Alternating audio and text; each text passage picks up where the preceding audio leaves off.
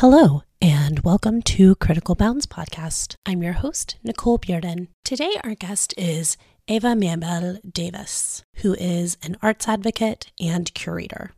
She's a co-director at Transmitter, a collaborative curatorial initiative. She is currently the intake paralegal at Unlocal, Inc., a nonprofit organization that provides direct immigration legal representation, legal consultations, and community education to New York City's undocumented immigrant communities. Davis was born in Mexico, raised in the United States, and studied art history at the University of Washington. She is a founding member of El Salon, a meetup for cultural producers. Her Mexica identity, immigrant, and working class narrative informs her work in advocacy for equity and social justice through the arts. During our episode today, we talk about Eva's work with her project El Salon, bringing people back together after the pandemic, our mutual anxiety watching people on screen touching each other without masks, the processes of arts institutions, and making policy, and how culture informs our daily lives. Welcome, and I hope you enjoy the show. Thank you for being on the show. I really appreciate you taking time out. Nicole, thank you so much for the invitation and just kind of following along with your work and wanting to just see a little bit more of the connection. I was meaning to just kind of connect more with some West Coast folks. So this is really cool. Like I mentioned, I'm a Husky. I graduated from the University of Washington, Seattle. So I'm somewhat familiar. I mean, I think as a student, I didn't really, I was working a lot too, and I just didn't get a lay of a lot of the creative, cultural in Seattle. It's hard, having lived here for, the better part of 20 years. I don't have time. I don't have time to go to all of these things. I'm usually working. I work 8 to 6 Monday through Friday. And a lot of the events start at 6 or at 5 even. And I'm but will I be awake? Who knows? Yeah. How present am I going to be for this particular thing? Exactly. But I am excited for hopefully a vaccine so that hopefully, we can actually do real art events again, because that would be so nice to be able to have that choice. Yeah. I mean, I think that it has also been a challenging place to be. But that allows for being creative. And I think it's given us the permission to connect a lot more digitally. Definitely. So this will also be an ongoing aspect of how we connect. It's opened up a lot of these conversations around things like disability and accessibility. Oh, yes, absolutely. I don't remember how we hooked up on Instagram, but somebody followed somebody and then, there was a mutual follow back. But you do a lot of really cool things. So as you mentioned, you are a Husky. You went to University of Washington for undergrad. So can you just talk a little bit about your journey? Where are you from and where have you been and where are you now? Absolutely. I'm really happy to be able to speak about my journey, especially around the arts, culture, and its access. Because for me, it hasn't necessarily been linear, and I want to really show that there is a lot of different ways to access arts and culture. And a lot of the time, because I studied it in school, I studied art history, it felt like I could only do one thing. I could only be an academic art historian. So I had to study, and maybe I need to go get a master's, or I have to have a PhD to be able to curate a show. Yeah. There were a lot of these things that still feel linear. But as I've grown and been able to work in different areas and in different positions, I've realized that it's really about how we apply the knowledge that we gain by working with people, by having relationships within who and how we want to work. And all of that ultimately is super important with how we are able to manifest ideas and express ourselves and work in the creative field. And it has also allowed a lot of space for me to amplify different narratives that I had not seen before. A lot of my background in school was art historical, and it was primarily Eurocentric. if it was outside of a Eurocentric study, it was othering. So it was like a very specific class in Indigenous or African or Asian art. It wasn't something that was foundational. It was definitely not something that was relatable to any other field that I could take a class in. And it was often just, a lot of the times I was just kind of frustrated with that. And I was also frustrated by all the expectations of, okay, so this is what you study, so now you go work in a museum. And what I ended up doing was actually I was a volunteer. From one day to the next, we didn't have an after-school art program. And I took it on. I had been doing and studying art education and museum education, but I hadn't actually activated it in any way. So I had the chance to do that with my own curriculum, doing my own. Instead of studying Picasso, we were looking at African mask, period. That was just one of my first learning experiences then. If I wasn't getting what I was supposed to be getting, I was just going to do whatever I wanted. So I don't know if that's a great philosophy, but it's definitely... I feel like it's the best way with things like art history. A lot of people think about art history as this thing that's always existed, but it came about in the 19th century as a way to like glorify Eurocentric art. And at the time, they had this really, like, they basically just worshipped the ancient Greeks and Romans. And so anything else was just like not considered art. It was considered outside. And as you said, it's something other, not foundational, not important, and not worthy of being studied in depth. And I also feel like it's been a field that it actually has so much power, and we're not accepting it. Yeah. I remember watching Mona Lisa Smile, of course. and you have, this all women's, like, ladies preparatory school, learning art history, the classics. Why? Because it's part of their culture. It is reinforcing Eurocentric, upper class culture. Right.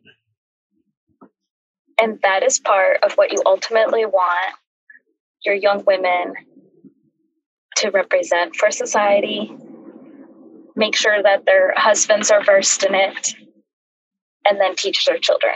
Like you mentioned, like Picasso, whom I personally have huge issues with Picasso. And whenever anyone mentions him, I get really like, I don't even want to talk about it. I want to fight about him.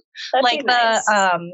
The stand-up comedian, Hannah, what is her last name? I cannot think of it right now, but she did this great stand-up routine about how horrible Picasso was, and because she was an art historian too. And she was like, but you're not allowed to say it. Hannah Gadsby. She's this Australian comedian. And she's like, but you're not allowed to say it. And she's like, why? Because then the whole thing would crumble. And she's like, can't hate Picasso, even though he was an asshole and his art wasn't really that great, blah, blah, blah. So I really identify with that personally. Yeah. And that was actually one of the main classes a lot of folks took in school. It was just an entire semester of one man, Picasso. Yeah. It's insane. Ugh. I feel like a lot of things. So I feel like Picasso, a lot of the sort of fascination and romanticism around him is like about his lifestyle and like how many women he surrounded himself with, which is also really gross and like super like, just gross.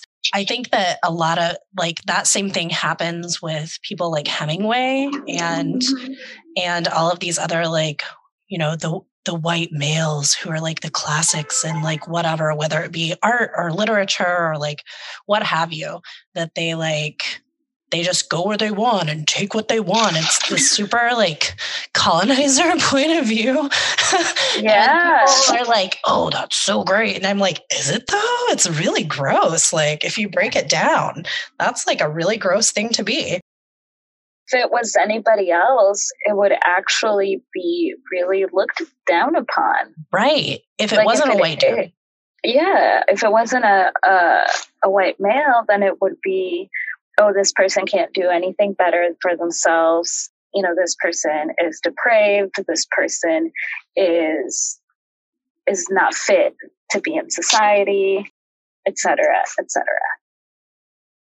If it was a woman, oh God, like who is she? Demon. Completely burn her at the stake. That's right. And there is so much in that it is just meant to be binary. It is right and it is wrong. And it doesn't allow for creativity, actually, which leaves us with a art historical canon that is just white males. Yep. And that is, beyond a lot of the other social constructs that hasn't allowed women or people of color to participate or be recognized in culture. Analyzing all of these things have been part of my journey. I've been in New York City for 7 years. I think I'm coming up to 8. I came out here to work in the adult education department for a specific project in accessibility, actually, at the Guggenheim Museum. At the time, they had a program that was really focused on creating verbal descriptions about paintings and works and anything in the museum, actually. Right. The verbal description serving visitors with low visibility. And for me, it was such a beautiful experience to realize that the writing and description about a work allowed me to see the work differently. Entering a painting through describing a color by scent and by feeling, the sun rays as lemon and zest and blues as cool like water, expanding really on my writing and vocabulary, and also in seeing a lot of these issues of access into the museums, access into institutions, which I found really enriching, but also problematic. I myself as a worker, what was my role inside of the museum became very apparent very quickly. What was that, did you feel? At the beginning, I felt like I very much had a voice to speak about my concerns for the museum, whether it was to continue to make sure the work was visible so that it kept being funded. But at the end, I also realized that there are so many other forces within a museum and large institutions about what they can and cannot fund and what the priorities are. Right. The priorities too, and how they align or end up being completely hypocritical to their mission statement. Their mission statement that may say that they're serving a particular community, that they are part of enriching culture. What does culture mean in that sense? If it just means the white supremacist culture that we live in, there's a problem there. If it says it's supporting the community it surrounds, well, we're employees of this community and we do not feel supported at minimum wage. In New York? That's yeah. That doesn't work. That does not work at all. There's a lot of these intersections that I started to find very problematic and also very much in line with my own politics. My own politics have always been very much open, left-leaning, liberal in a sense that I want to have patience for all of these different stories and how we intersect and live with each other. And I say this because I grew up in the Midwest. My family came from Mexico and settled right around the Chicagoland area. Interacted a lot in the Midwest with this nice culture, and with a lot of racism. It comes to a point where you just live in it. I can't even complain. It's no good complaining. I just live in it. And I also, because I'm so immersed in it, I try to see where it's coming from. It comes out of ignorance. A lot of the times it's not willful ignorance. It's ignorance because of the lack of education system. It's ignorance because of the politics of this country. And it's just plain ignorance of knowledge and not ignorance of recognizing people as people. That is culture. That is why I've also decided to keep pursuing this as my career. There is no plan B here. It's just going to permeate to anything I decide to do. From being in a museum, being in education, to now being much more in a role of a curator and an advocate. So whatever platform I have, I'd like to advocate for this awareness of culture being important in our education system, in recognizing to build empathy as human beings, and recognizing that we're part of it. We're in a culture of cars, we have a Zoom culture, we have money-driven culture, and then we can also have a very kind and beautiful culture. I want to emphasize that more and more in my work, and I'm working on that now. And as a curator, I have founded a platform to tell stories and to be that bridge between the artist and its relevance to our society, our politics, our space. And that's kind of where I'm at the moment. So can you talk a little bit more about your work as an arts advocate? Because I think some people might not know what that is. And I would love to hear more about that too. Sure. It can be very micro, and I've had the chance to take on the role at a very macro scale. So I'll give a couple examples of both. Micro in a sense that when I sit on a panel where we review applications for a particular residency, for an exhibition, or for a grant or an award, I get a chance to sit on a panel and advocate for certain artists, not particular artists, but maybe artists that I see standing out. Artists where I recognize a particular angle that is culturally driven, that has a conversation that may not be recognized, especially recognized by an all-white audience. If I see beautiful work and the title is in Spanish, the representation is particularly cultural to something that is Latin American or immigrant, or that I personally recognize, and that I value the work worthy of whatever the presentation is, I want to make sure I advocate for that and that it isn't just glossed over. Because a lot of the times that's what happens. If you have a panel of 5 people that don't understand anything, why should they pay attention to it? No one's advocating for it.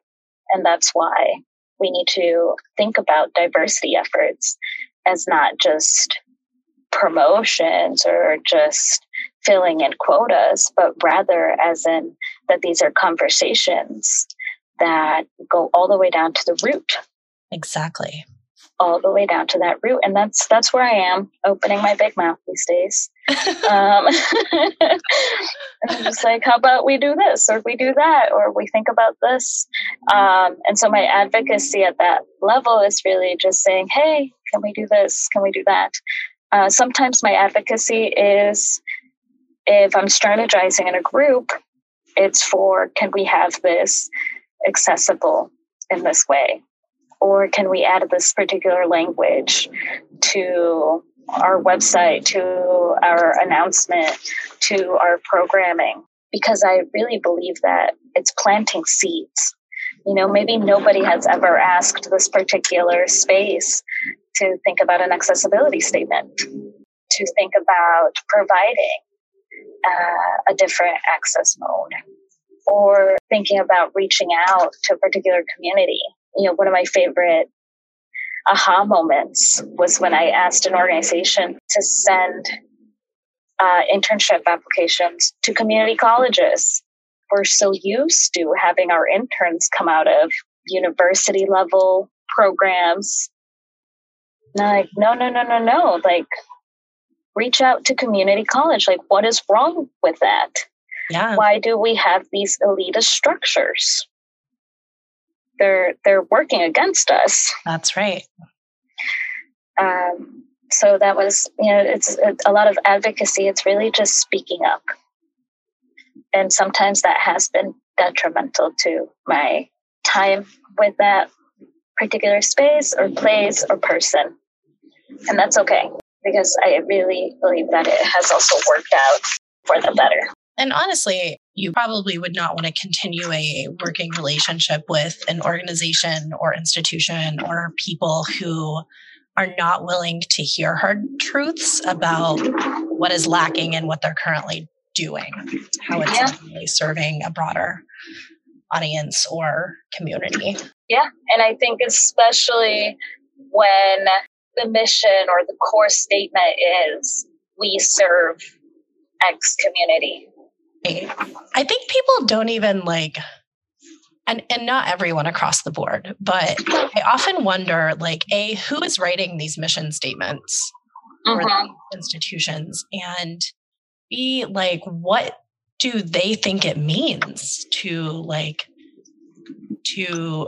diversity, as we know, has become this buzzword over the past 4 or 5 years that, ultimately it doesn't mean anything except tokenization in a lot of places. And I just often wonder, they're okay, we need to update our mission statements. So do they go hire a PR firm? Do they go in-house? Do they have one of their interns write it? I always wonder where these things come from, because a lot of these mission statements, they sound so lofty and we want to be there for everyone, and we want to serve this community, and we want to do good, and use art for blah blah blah. And then the reality of things coming out, it comes out that none of that is actually happening. I love that there is somebody there interrogating that and really trying to push back on hey, let's actually look at what you're saying and then put some action behind it. A lot of the important conversations that I very much think are part of this advocacy. To give another example, it was 2 years ago now, or a year and a half ago. Time doesn't exist, 2020, so I don't remember.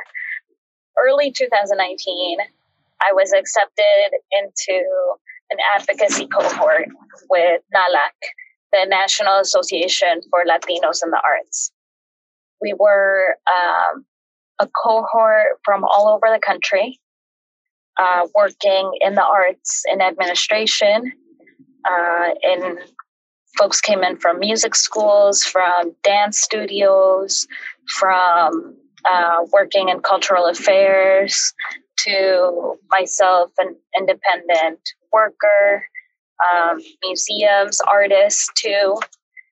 And we were really kind of schooled in how policy is set up throughout the country, public policy, and how the arts must be advocated for or they slip through the cracks. Right.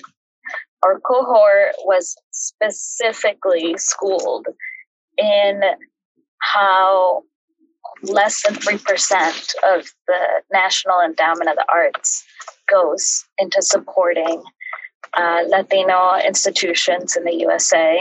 Wow. But the fact is that we are the, quote, largest minority in the country. Right. So what does that say about the overall kind of culture that we're want to build? The active erasure of the cultural efforts that are not at all supported. So we were tasked with learning about where we are in our city and our state. And we went to Washington, D.C., and we were there for the week of advocacy in the arts. We met with the National Endowment of the Arts. We met with the Hispanic Caucus. We were able to speak with our individual representatives about issues, but primarily thinking about how it's not just about the arts, but how it is intersected with very real policy issues. Right.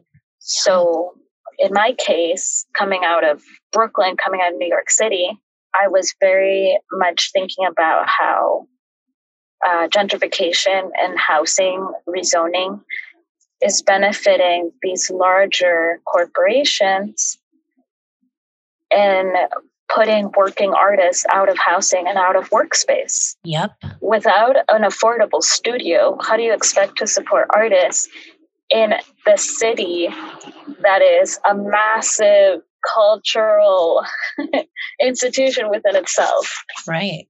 And is considered like basically the center of the arts in the United States. It's preposterous that if we can't have affordable housing for our actors, Broadway's not going to work out. It's that simple. I really went there with advocacy on housing, how it intersects with the arts. Another issue that was brought up was around finances and taxes. As an independent worker, taxes are all I think about. Even thinking about, so I'm not on Facebook anymore, but I was on Facebook at the beginning of the pandemic. And even when people were first filing for unemployment and people were first waiting for their, the only check that we ever got from the government during all this time, there were people that were like, I've been turned down for unemployment because, I don't have a steady income. I'm an artist and, I do get paid occasionally, but it's not like, I have paid taxes on it, but it's not the same as I would be making. I'm getting nothing from unemployment, basically. And it's just a really different way of working that I think a lot of people don't understand. That's not necessarily the same as like an independent contractor for like a company. If you're like a computer engineer or something and you contract yourself out, it's not the same thing as like being a working artist or an independent curator or like somebody who works in the arts occasionally. Like it's very different. Yeah, very, very different. I feel like I'm working, 2 months out of the year just to pay taxes. Yeah, which is yikes. Yep. Yikes. Especially when you consider those corporations that are profiting from like everything, basically. And they're not even paying taxes. They're not paying taxes. I just read something that said that, and, of course, I'm going to go and research this to make sure it's true, but I do believe it, that the three wealthiest men in America, Jeff Bezos, Elon Musk, and Bill Gates, are not going to have any taxes to pay for this year. Not cool. Which is just what I consider like how much I pay in taxes, which is a lot. And then how much, as you say, you work 2 months out of the year just to pay your taxes. Like that's ridiculous. It becomes very, it becomes very real when it's presented with policy and you see the numbers of how many people work, how much they contribute to the economy and what can be done to relieve that financial pressure and to actually push more into the economy, something gets through better to politicians. Yeah. So there were a lot of what I learned in that fellowship, how relevant it is with our lives. And it really clicked. We're like, of course, this makes sense. When I think about and work around storytelling around immigration issues, I do that because I know it is effective. I know that it is therapeutic. I know that it is a way to communicate when you come from a different language, from a different culture, from a different place. Art intersects with all of those things. Those are just a lot of hats. You do a lot. Like I was going over just like your bio and sort of the research that I've been doing about you. And you do so many things, which is not unusual in the art world, as any of us who work in the art world know. We all wear a million hats because we have to. It's a real gig economy in the US right now. But you work at Unlocal Inc. Yes. And can you talk a little bit about what that organization does? Absolutely. So Local Inc. is a community-centered immigration law firm.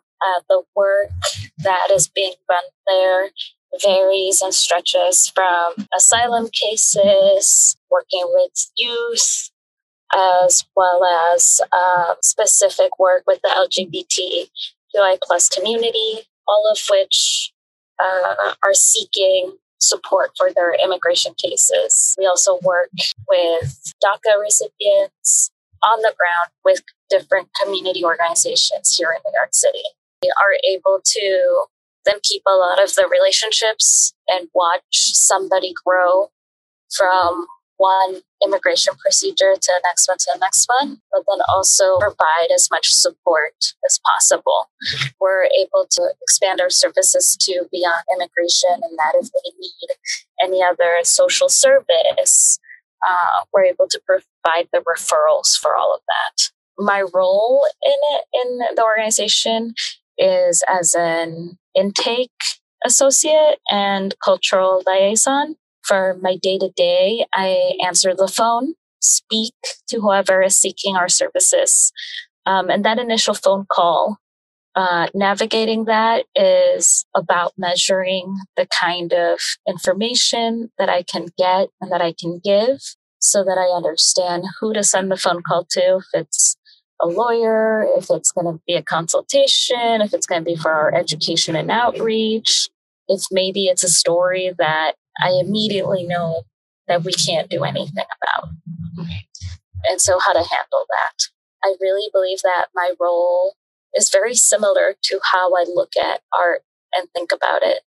I was thinking about that. It's so much about patience, deciphering, and then figuring out where that narrative fits. And giving that person that space for expression. More often than not, it's the expression of a lot of dealings with a system that, at least in the last 4 years, of human rights, that has refused acknowledgement, that has refused the overall humanity. For me, it's really important to have as extended as a conversation as it needs to be, and to be able to provide them with as much and as realistic information as possible. Within our office, we work as a collective. We work understanding the human capacity that we take on, understanding and being very open to whatever we need to help us deal with the day-to-day. Right. And also acknowledging that more than 3/4 of the staff has gone through some kind of immigration procedure. Which I think is in itself a lot different than many of the organizations who are trying to advocate or like working with immigration communities or immigrating communities. Yeah. Mm-hmm. There is something that we're, the one thing we're not questioning, or when we do, it's very sensible. It's around this white savior complex. Right. Yeah. We were on the ground doing what we can, and everybody brings a different skill to the table. When I say that I'm a cultural liaison, that's not necessarily official. But for example, right before we had to close down museums in New York, I approached the Whitney Museum of American Art if they can have a tour provided for community lawyers of their recent exhibition, Vida Americana, which is the Mexican muralists' influence on a lot of the civil rights and union workers' movements of the 20th century here in the United States. And of course, that narrative is not very far from what we have going on presently. The tour and being present inside of the galleries, looking at these massive, beautiful, also very raw paintings, gave us a place to just talk about very difficult issues, but also see the connection of the work that the law firm is doing to an ongoing struggle that is a continuum that is so much bigger than ourselves and also is ourselves. So that was a nice little office outing / crying fest. I'm sure. I'm really excited this year. We actually put an open call out because we want a mural of our own in the office to take a look at our values, our mission, and to see how we can project that and what kind of imagery we want to represent us. So I'm very excited to be able to facilitate that. Have you found an artist yet, or you're sending out the call soon? Oh, we did. We found an artist. Oh. Shout out to Angel.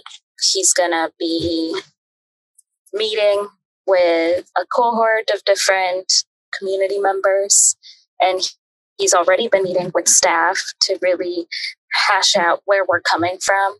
Because, like you said, the mission statements for a lot of organizations, where are they coming from, and what do they mean? And for us, we allow it to be very open. I feel like we revise and revisit our mission statement whenever we need to, whenever we feel like we need to. And that's a huge lesson for me, as having worked in arts organizations and thinking about the work that an art organization wants to do. It's like we need to have this flexibility. We can't just live by the mandates of a board. Right. Otherwise, we're just part of an ongoing problem of institutions. Right. Very excited to be working with Angel Garcia to think about this. You do a ton of different things. And you also, do you host or did you found El Salon? El Salon is an ongoing project that I host. It was actually co-founded with several people that came and still come back. I really consider anybody who shows up part of the cohort. But now I host it about once a month. And it's also because it's not necessarily, it's a project that's really under my own direction. So I host it when I can. I host it when it's possible. I invite 2 or 3 artists to present on their work during an evening of El Salon. And so I budget to be able to provide them with an honorarium. So if I have it and I'm able to swing it, I host it. Of course, many, many artists have also volunteered and have also waived that fee. But essentially, it's an evening where 2 or 3 artists present. It brings together a lot of people to listen to the artists, be present. It's a potluck. Sometimes it's a potluck when they've been hosted digitally. Of course not. When they've been hosted inside spaces where they don't allow food, that's fine. We still host it. We don't have food. But the premise is really within what is a potluck. It's you come in and share whatever you can, whenever you have it. You can share food, share an idea, share a friend. And it's really also a place where an artist can present on work that they're thinking about, work that's in progress. It doesn't have to be final. I've had artists approach me about screening a film that they want some feedback on before they take it to another place or before they keep working on it. So it also has provided this kind of community that will be present and will be coming in from a lot of different, not just backgrounds, from being writers or artists or curators or just supporters and art lovers, but also from different walks of life. And I also try, one thing that's very important for me is for it to be intergenerational, bringing older artists with younger artists, and to also not necessarily have a hierarchy, not necessarily, but just not have the hierarchy period around what is considered high or lowbrow art or any of that bullshit. Yeah. Bullshit.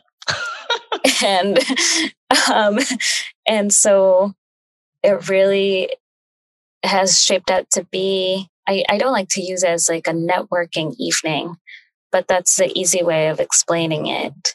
like how older salons happened too, and they didn't call it networking because it wasn't like a capitalist thing. It was just like people meeting people and then like making work together.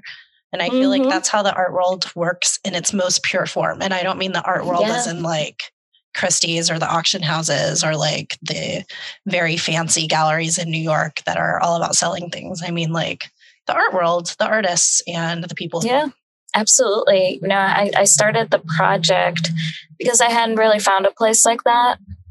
I hadn't found a place like that, especially open to speaking about concerns and social and political and economical grievances, to be honest.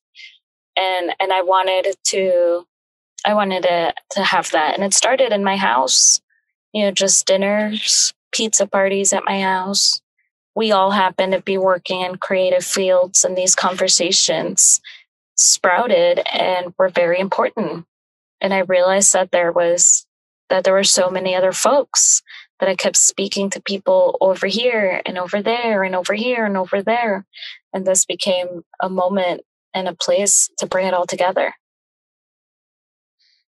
El Salón, the name, of course, it has its art historical reference to salons that have happened always. But I also keep it in Spanish with a little accent mark because I want it to be in Spanish. You know, and there are so many Spanish-speaking countries, and we can all miraculously still understand each other. And El Salón can translate from anything like living room, classroom, to beauty parlor. And I have had significant conversations in all of these two places. Yeah. And so I just keep it as this El Salón project to maintain that kind of energy of conversation, of being open to learn anything new from anybody. Because we're all humans and we've all learned something along the way, along our lives, that we can share if given an ear. What an amazing project. I love this project. So where do you see this project going? Like, do you just want it to continue as is? Do you want it to grow and have like chapters? Like, what is your dream for this project? You know, my dream for this project is for everybody to do this for themselves. For everyone to have the confidence of like getting together with people, sharing ideas. In the 21st century? Oh my goodness. Yeah. In the 21st centuries, without fucking screens or Zoom, people, can you imagine? Like now we're in a time where there are some of us that are justifiably afraid to be with people. Yeah. Yep. And so how are we going to overcome that? How are we going to return to touching, to hugging, to sharing meals? I've thought about that a lot too.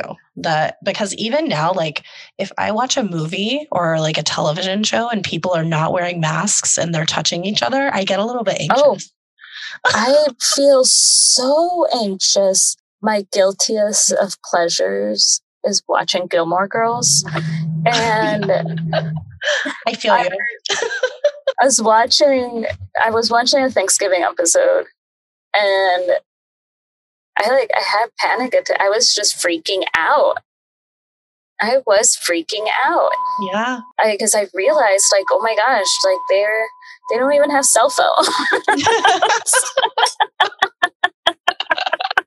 It's like, what time is this? This is some Disney made up movie. This is another world. I don't know this world. I do get that feeling about cell phones when I watch things from the 80s, especially. And I'm a little bit older than you, I think.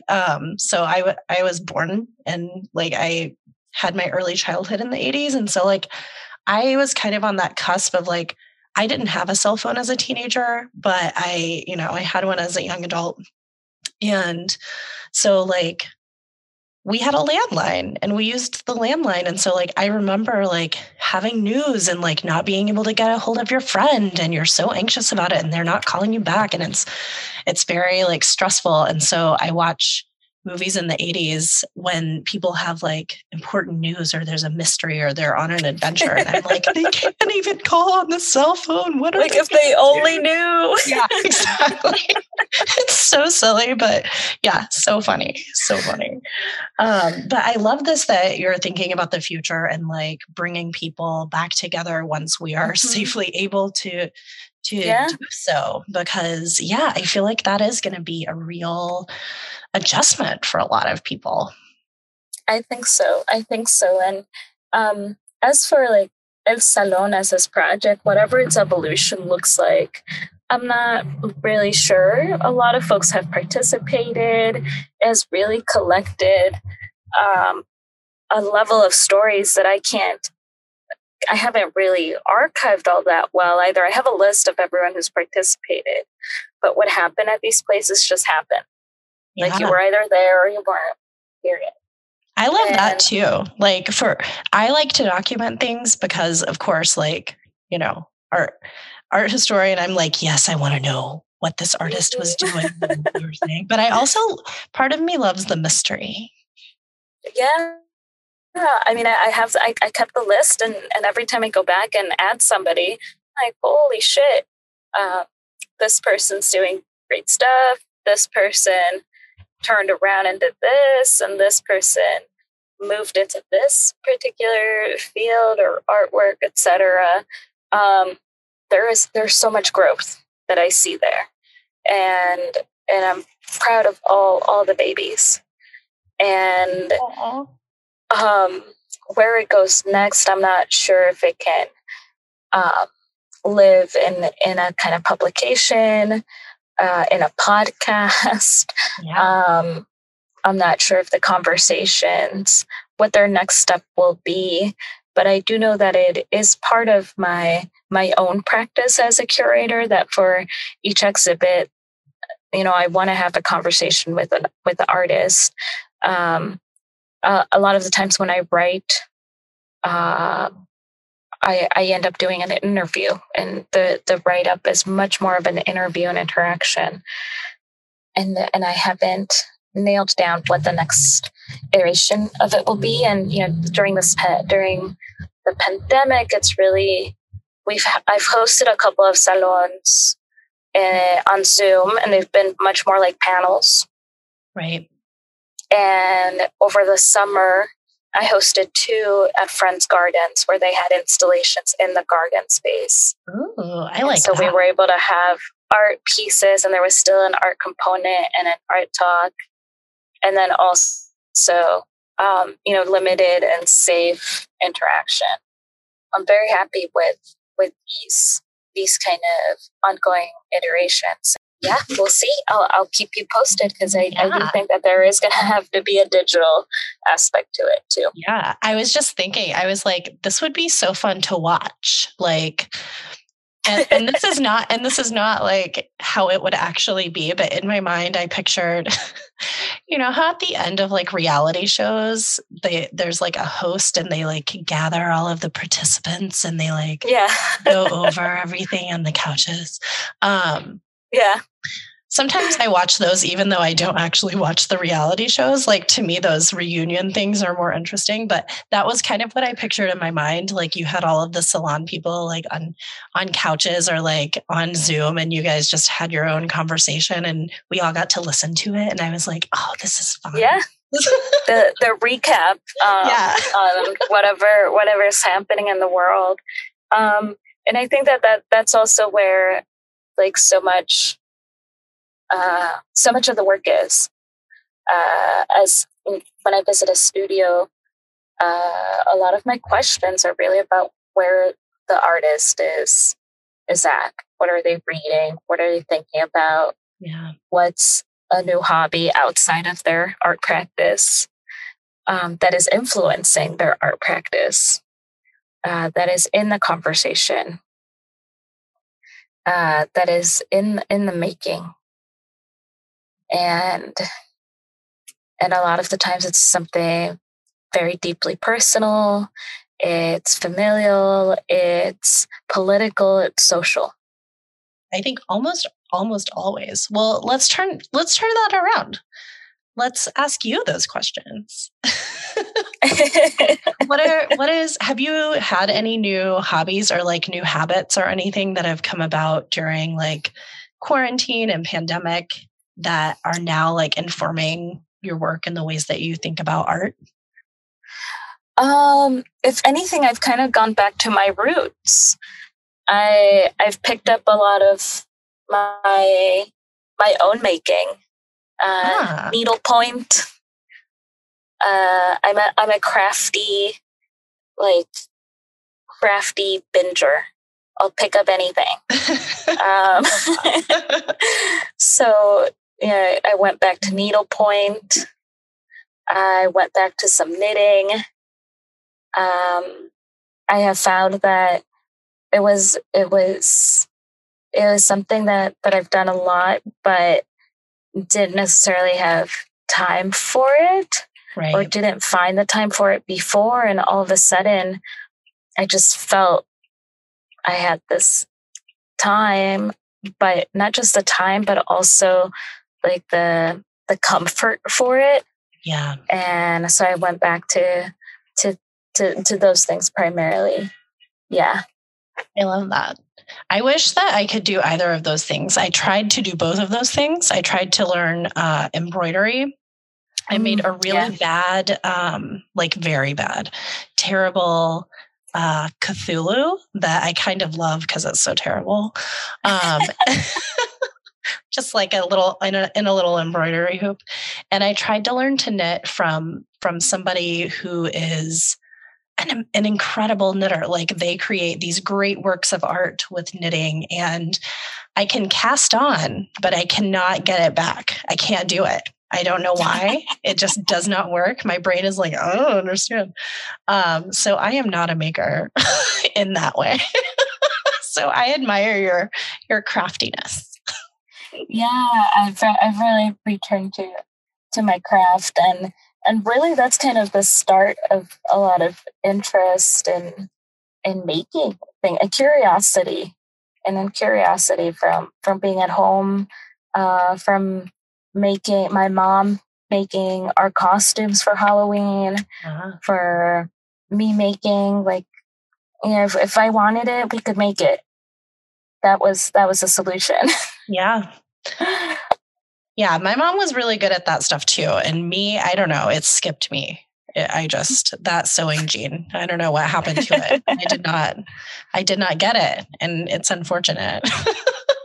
So unfortunately, we have to wrap up. I can't believe it's been like an hour already, but it has been an hour already. Is there anything else you want to tell us about? Like, how can people find you and your work and keep up with what you're doing? So like a website or Instagram, or like, where's the best place for people to find you?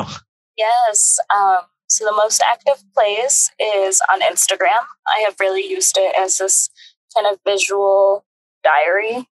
I tend to post about works that I see. Sometimes I post some in a moment, or sometimes I put in a lot of reflection into the captions because I see something and I want to reflect on it some more. So I share that on my Instagram. My handle is Eva Maya, EVAMAYHA. That is also my website at .com, where I have a bit more of an archive of El Salon, my ongoing project, and an archive of past exhibitions. And that also has a link to sign up for a mailing list where I announce upcoming exhibits that I'm working on. And I also like to include a little list of recommended reading and listening to. And really, also, you're able to reach out to me for any questions, any ideas, and generally connecting to other creative peoples. So awesome.